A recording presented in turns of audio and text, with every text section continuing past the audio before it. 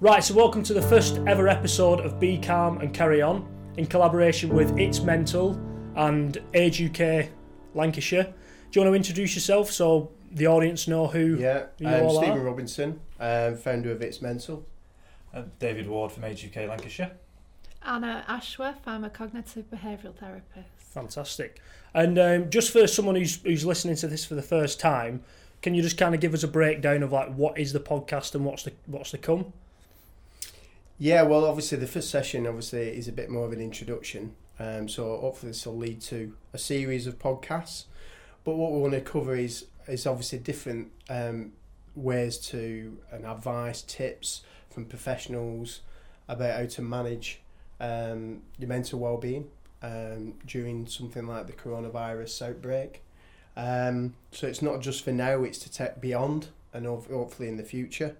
So we're going to cover things like be social, be active, be mindful, also be empathetic, be a clear-minded, be confident. All these things we're going to cover in different sessions and have different guest speakers as well at the same time. But hopefully from that you will have plans, tips to take away to manage at home your mental well-being in a positive way. Fantastic. So I've got a few questions that I'd like to ask you all. First one being would be, why are people genuinely stressed and anxious about the current situations and how like what we're currently in now, basically? Okay, if I answer that one. So I suppose this current situation, there's a lot of uncertainty, and uncertainty triggers what-if thoughts, which lead to worry and anxiety. I know I'm getting a lot of people who don't normally worry and are not normally anxious, and they're experiencing kind of anxiety and struggling to sleep. So if I explain why people get anxious, so there's a part of our brain, it's called the amygdala, and it always is on the lookout for threat and danger, and this is our survival mechanism which we've had since we were cavemen. And whenever there is any threat, whether it's a real threat or imagined threat, our brain triggers the adrenaline response in our bodies. So adrenaline rushes into our bodies, and this is what anxiety is. So this is known as the fight or flight response. So any threat or danger is detected. So this current situation, there is an actual threat, but then this actual threat, it's then imagined threat is then being thought about. So these are like these what-if thoughts that people are experiencing, these potential future negative scenarios that are not happening yet, but your mind starts racing. So the fight and flight response symptoms, like if you have a what if about anything, your stomach usually churns or your heart starts racing, people get a bit hot and sweaty, and the mind starts kind of racing, because back when we were cavemen, if there was a threat, it would have been a predator, so you need to act quickly, you need to think quickly, and your body is basically being activated so you can run or fight. So back like now, our body's response to threat hasn't changed over the years. So even if we have a what-if thought about a potential future scenario, the same response happens in our bodies. And this situation, it is, parts of it are an actual problem that we need to action plan and follow the government guidelines. But then there's going to be a lot of offshoots into these what-if hypothetical thoughts, and it's those that we can use different techniques to manage those thoughts and action plan where we need to as well.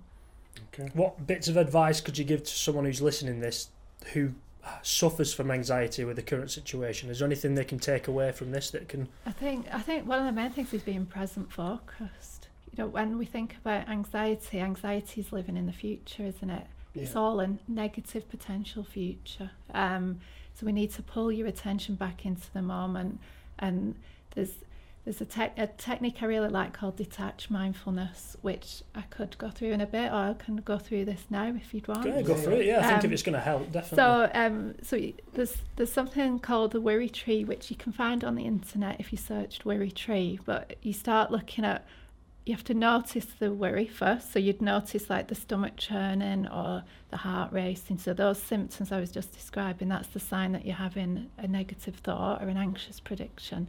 So you would notice the thought, and then we need to look at, is this am I worrying about something that needs to be action planned and solved? Is it this a current problem that I can do something about? So say you're worrying about buying toilet rolls, for example, that's something that needs to be action planned. Or if you need something from the shop, we can look at action plans and strategies to address that. But when it's one of these what ifs, if it's not actually happening now and it's a future potential scenario in the future, then a technique such as detached mindfulness or one called worry time would be useful to apply to those type of what ifs, because we class what ifs as quite unhelpful thoughts because we can't predict the future, we can't, and often when a situation happens, usually a lot of people are usually quite good at action planning when there's an actual problem, but when it's these what ifs, there's not a lot of benefit from engaging with these thoughts. So it'd be good if we could choose to not engage with those thoughts. So there's a technique called detached mindfulness where, so again, you've got to notice the thought and then you label the thought. So what I was just saying then about labeling it, that there's nothing about this that's an actual problem that I need to solve. It's completely a what if. Then you choose to not engage with it. You can use imagery to imagine. I think that my client's favourite image is to use a train. So you could see thoughts a bit like trains passing through your mind. Sometimes our thoughts are very busy and it's like a very busy train station. So if a negative thought comes along, so you'd be labelling that as like the what if train. So if the negative thought comes in, our aim would be to not engage with the thought, stay on the platform and allow the train to pass rather than, because if you engage with that thought and get on the train, that's going to take you to worry and anxiety. So the aim would be to acknowledge the thought, because a lot of people try and push away and distract themselves and push away negative thoughts. But the aim is to accept and notice that there is a thought there, but that you're choosing to not engage with it. And you do that. I always tell clients to say something like, I'm not getting on that train. There's that what if train. I'm not getting on that train. And then you use your 5 senses to be back in the present moment. So that's smell, taste, touch, hearing, sight. Yeah, those 5 senses. So you've got so you'd allow the train to pass, and then say you're washing up, because our minds drift when we're doing a boring task or a mundane task. If you were washing up, it would be to pull your attention into the temperature of the water, the smell of the bubbles. Can you hear the bubbles popping? Can you hear the birds outside? So it's pulling your attention into the moment. And with practice, that becomes like, my clients call it the train thing, and it's really popular. Another version of that would be to write it down to get it out of the head. So again, choose to kind of notice it, label it, write it down. That's what I tend to do a lot. Yeah, and it depends. Something's write it down. Yeah. It gets it out of the head, doesn't it? And it just kind of, and then you can choose to either.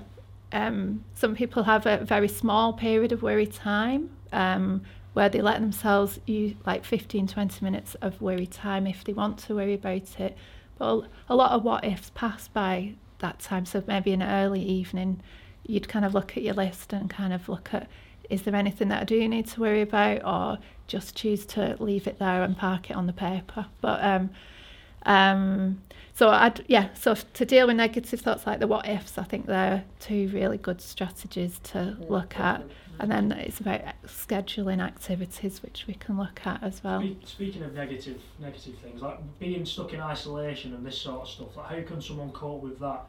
Obviously, if they've been told to be in isolation for 14 days, or any advice you can give someone who's listening for that? Yeah, definitely. I think the main thing is about routine, really, is keeping some sort of routine, because this affects you in all different kinds of ways. So, if you're working and you've been told to work from home, for instance, that could have quite an impact on your daily routine. And some people will probably just wake up, have breakfast, and the day's pushed out where they're just sort of confused. So it's getting up at the similar times, probably doing exercise. If you go to a gym or you go for a walk, keep doing the same thing. Start work at 9, have your lunch at the same times that you do at work, and finish at a similar time as well. So them are really simple things, but there's so many things we can build into it as well, as probably these guys will probably want to mention as well. Yeah, I mean, from an older person's point of view, this is quite a scary time now. As a charity, our message is to keep your independence, go out, enjoy socialising, and a lot of the older people that we work with aren't connected to smartphones, they don't have a laptop, they don't have a tablet, so they are kind of really probably feeling very disconnected now. So a lot of the techniques you've just spoke about might be really useful for them to adapt if you can write it down, or not get on the train. Just because I think sometimes older people's they are very stuck in a routine, and it's really important for them to continue that. So, for example, a simple trip to a library or a shop, or just getting on the bus to go into town, that's the kind of thing they might look forward to, and that's what kind of keeps them going. Speaking to people, just being sociable. We've probably all been behind someone in a shop who's kind of chatting to the cashier or what have you, and you think, actually, that's possibly their only social contact. So this situation at the moment is a real worry. So I think what Steve says is right. Keep that routine. Although you can't possibly go out to your libraries anymore and pubs and things, do still go outside, do walk around the block if you can, do visit your local park, just make sure that you are a safe distance away from people. And like I say, as a charity, we know that's going to become a real struggle for people over the coming months, because obviously the over 70s have been identified as that risk category. So you've already got that anxiety to deal with as well. If you actually were to catch coronavirus, you are in a risk category. So they've probably got all these thoughts going around at the moment and feel really lonely. And I think that's hopefully this podcast we can give people some ideas and information on how they can perhaps tackle that. And it's going to be a temporary thing. We're not going to be in isolation forever, and that's kind of the attitude I think we've all got to take with it. I believe. Yeah, I think one really important thing that is communication is so important, and we're quite lucky in this modern way of life that we've got so many different forms of communication. If it's the general landline phone, to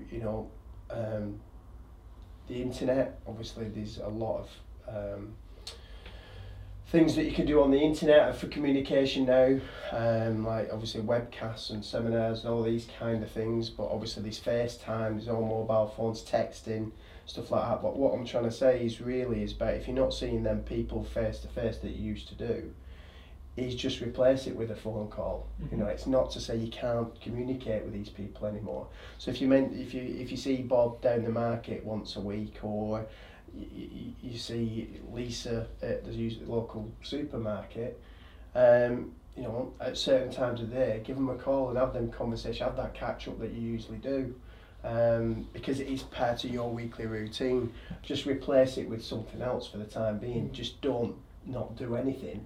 Isolation means staying in your home. It doesn't mean that you can't speak. It doesn't mean that you can't contact anybody in any kind of way. It's just a physical aspect. So people take it to the extremes, and that's what hopefully, people don't do, is take it to that sort of. I mean, I've already seen stuff over the last 3 days online about people doing different exercise classes for various age groups, and it's about still remaining active. A lot of the stuff we used to do from our centre at the Lifestyle Centre in Chorley was chair-based yoga, chair-based exercise. So it's quite low level exercise and impact, but you can still absolutely do that at home, and hopefully we can, as a charity and other organisations, can get that information out to people, or they might remember, actually I'll do that exercise class, I'll do a few of the methods, and keep the blood flowing, really, keep the mind active. Like you've just said there, I mean, a lot of our client group aren't on the internet or have smartphones, but they absolutely have landlines. And it's a really good point. And if you do have an elderly relative, I would say, make the effort to ring them more than the once a week, perhaps, that you do. Yeah. Make sure, just check in with them. I heard a young guy in the supermarket the other day, and he said, "Hi, Gran, it's me. Do you need anything? I'm just in the shop." But it's just things like that just thinking outside the box. That actually, it isn't a normal way of life at the moment. So let's just all do a little bit extra to help people, particularly those people in the vulnerable category. Fantastic. Yeah, I mean, I think for me, I'm going to learn a lot through these podcasts as well. So everyone who's listening will obviously do the same thing as well. Is there anything else that you want to like kind of get across for what's to come in the next couple of podcasts, and anything they can kind of? Well, I think a lot is just like his coping techniques as well. I think Anna can touch on this and going back to scheduling and stuff like that. But I think doing different coping exercises. But it is about a lot of it is, as Anna's touched on before, it is being present and keeping busy. Because our minds run off in so many directions. It is about spending that time. In mindfulness, we do talk a lot about things in the good old days that we used to do as families has gone, because the world's speeding up and we're communicating at such a fast rate. But them ideals that we had as families, we should resort back to, like having a meal with your family, was every night. And I remember that we didn't have mobile phones or anything, but you had to have attention at that table and talk to the family and communicate, and it was about being present. Probably didn't think of it back then, but that is what it was about. Most families nowadays are probably lucky if they have Sunday lunch together. Yeah, of course. So them core ideals we should bring back to the table as such, excuse a pun, to bring families back together, doing activities together in the day, like we said, gardening, getting outside, the old games that we used to use, board games and things like that, all should be part and parcel of being social as a family, definitely. Yeah, I think it'll benefit my generation. It'll put things into perspective. I agree. Yeah, I think it the stuff that you just take for granted on a day-to-day basis. This will put it all into perspective, and like you said, there's more to life than just what's in looking on a phone. Spend time with your family. This is the perfect time to do that. Definitely. Yeah, there's too many interruptions. There's definitely technology is a big driver of that. Where there's just too many interruptions for people. But I think now it's them things like David touched on. If you've got elderly parents or grandparents or aunties and uncles, it's to be present and think about what they're going through as well as yourself, and just certain things you can be doing for them. And you've seen all things so far that people are doing, and we are quite resilient as people, and I think it will bring back that old community feel. Definitely. That we used to have. Yeah, because we are all in this together, aren't we? Yeah, definitely. And everybody's dealing with this. I think to touch on the scheduling, research shows that you're more likely to do something if you schedule it in.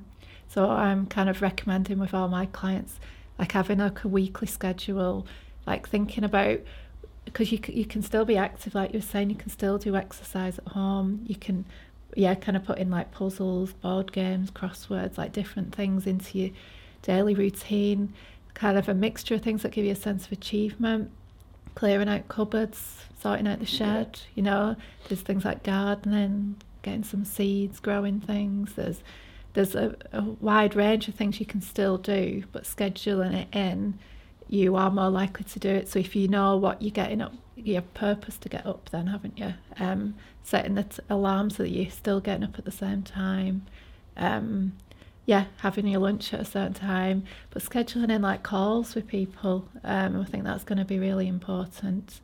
And introducing I've introduced my mum to video calling, and she didn't know WhatsApp video, she didn't know you could do that, so that's made a big difference for her, who she is self-isolating, and scheduling things in there, and they've got something to look forward to, and it's about, but within all of that, it's being present moment in the activity you're doing, using your 5 senses to be in that activity makes a massive difference for people's mood.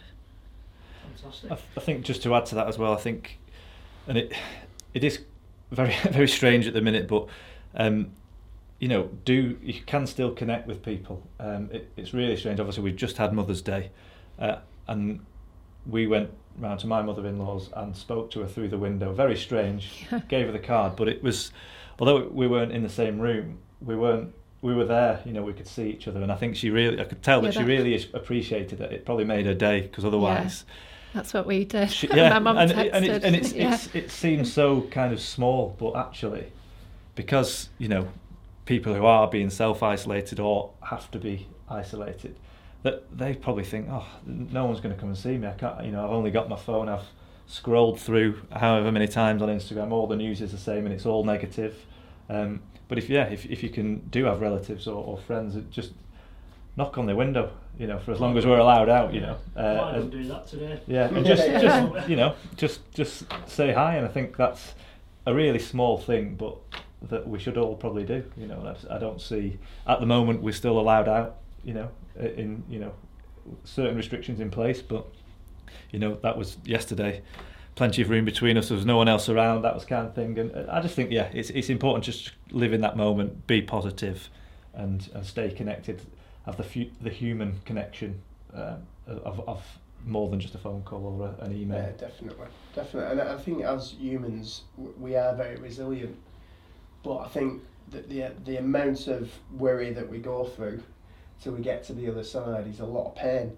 And hopefully, you know, by listening to what we're saying is you don't put yourself to them in them states or for a longer period of time or subjective to thinking these thoughts, and hopefully you can get bypast that and get into some positive things that you like doing, and you can do them. I mean, it makes me laugh in some ways that, you know, we all, especially in this country, we've built homes that you know, are meant to be where we spend most of our lives, and then suddenly somebody says that we're isolated or potentially could be on lockdown, then we start to stress about it. Yeah, it's crazy, isn't it? You know, really, if it was Australia or something like that, which is a different culture, you know, they're outward bound a lot more than that we are.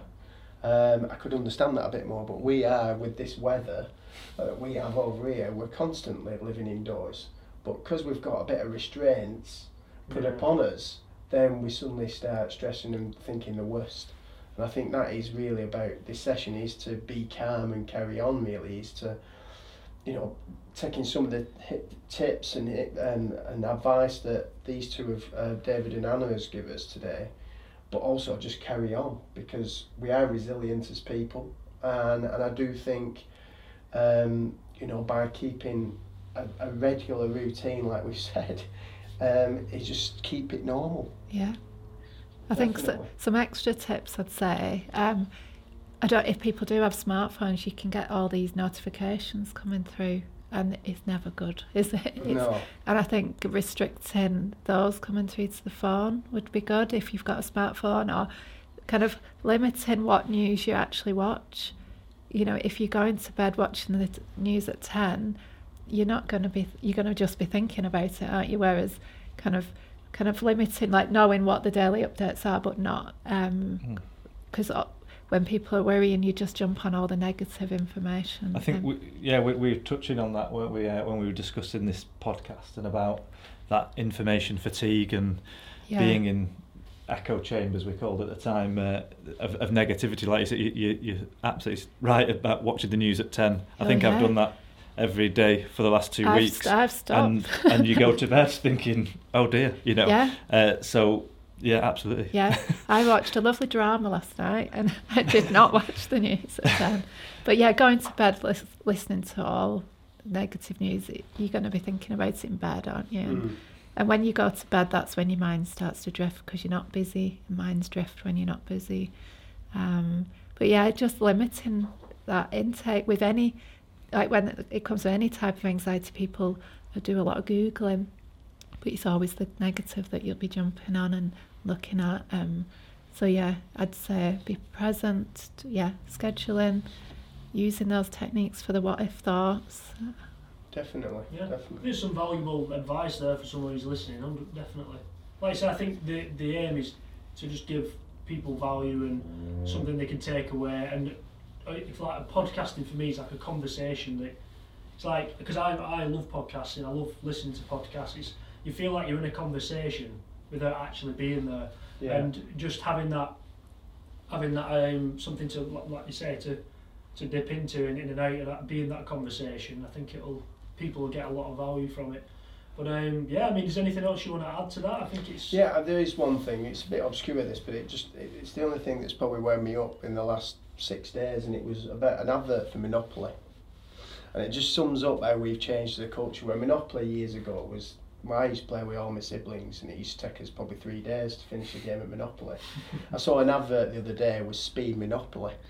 Have you seen it? No. It takes half an hour a game, and No. I thought, well, how dare you? I said, that game used to take us so much time. We had so much fun.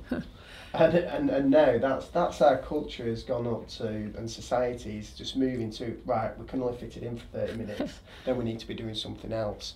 And, you know, what's wrong with spending 3 days? Yeah, of course, yeah. I mean, I think it's a fair point, and I think sort of back to kind of the older generation, I guess they haven't come from that the moment that we're living in, where technology is readily available. So they will be very good at setting themselves a routine and reading a book, listening to the talk radio, hopefully listening to podcasts like this, where we can actually, if someone's new to isolation in terms of they used to be going out every day, if they can listen to this or and similar ones, it's those people will, they are very resilient. A lot of them have been through world wars and much harder times than we have, and I think you're dead right about the speed of society. But I think if for the older people, they're used to that more slower pace of life, and whilst perhaps being indoors or not having access to all this information might not really be of impact to them, I think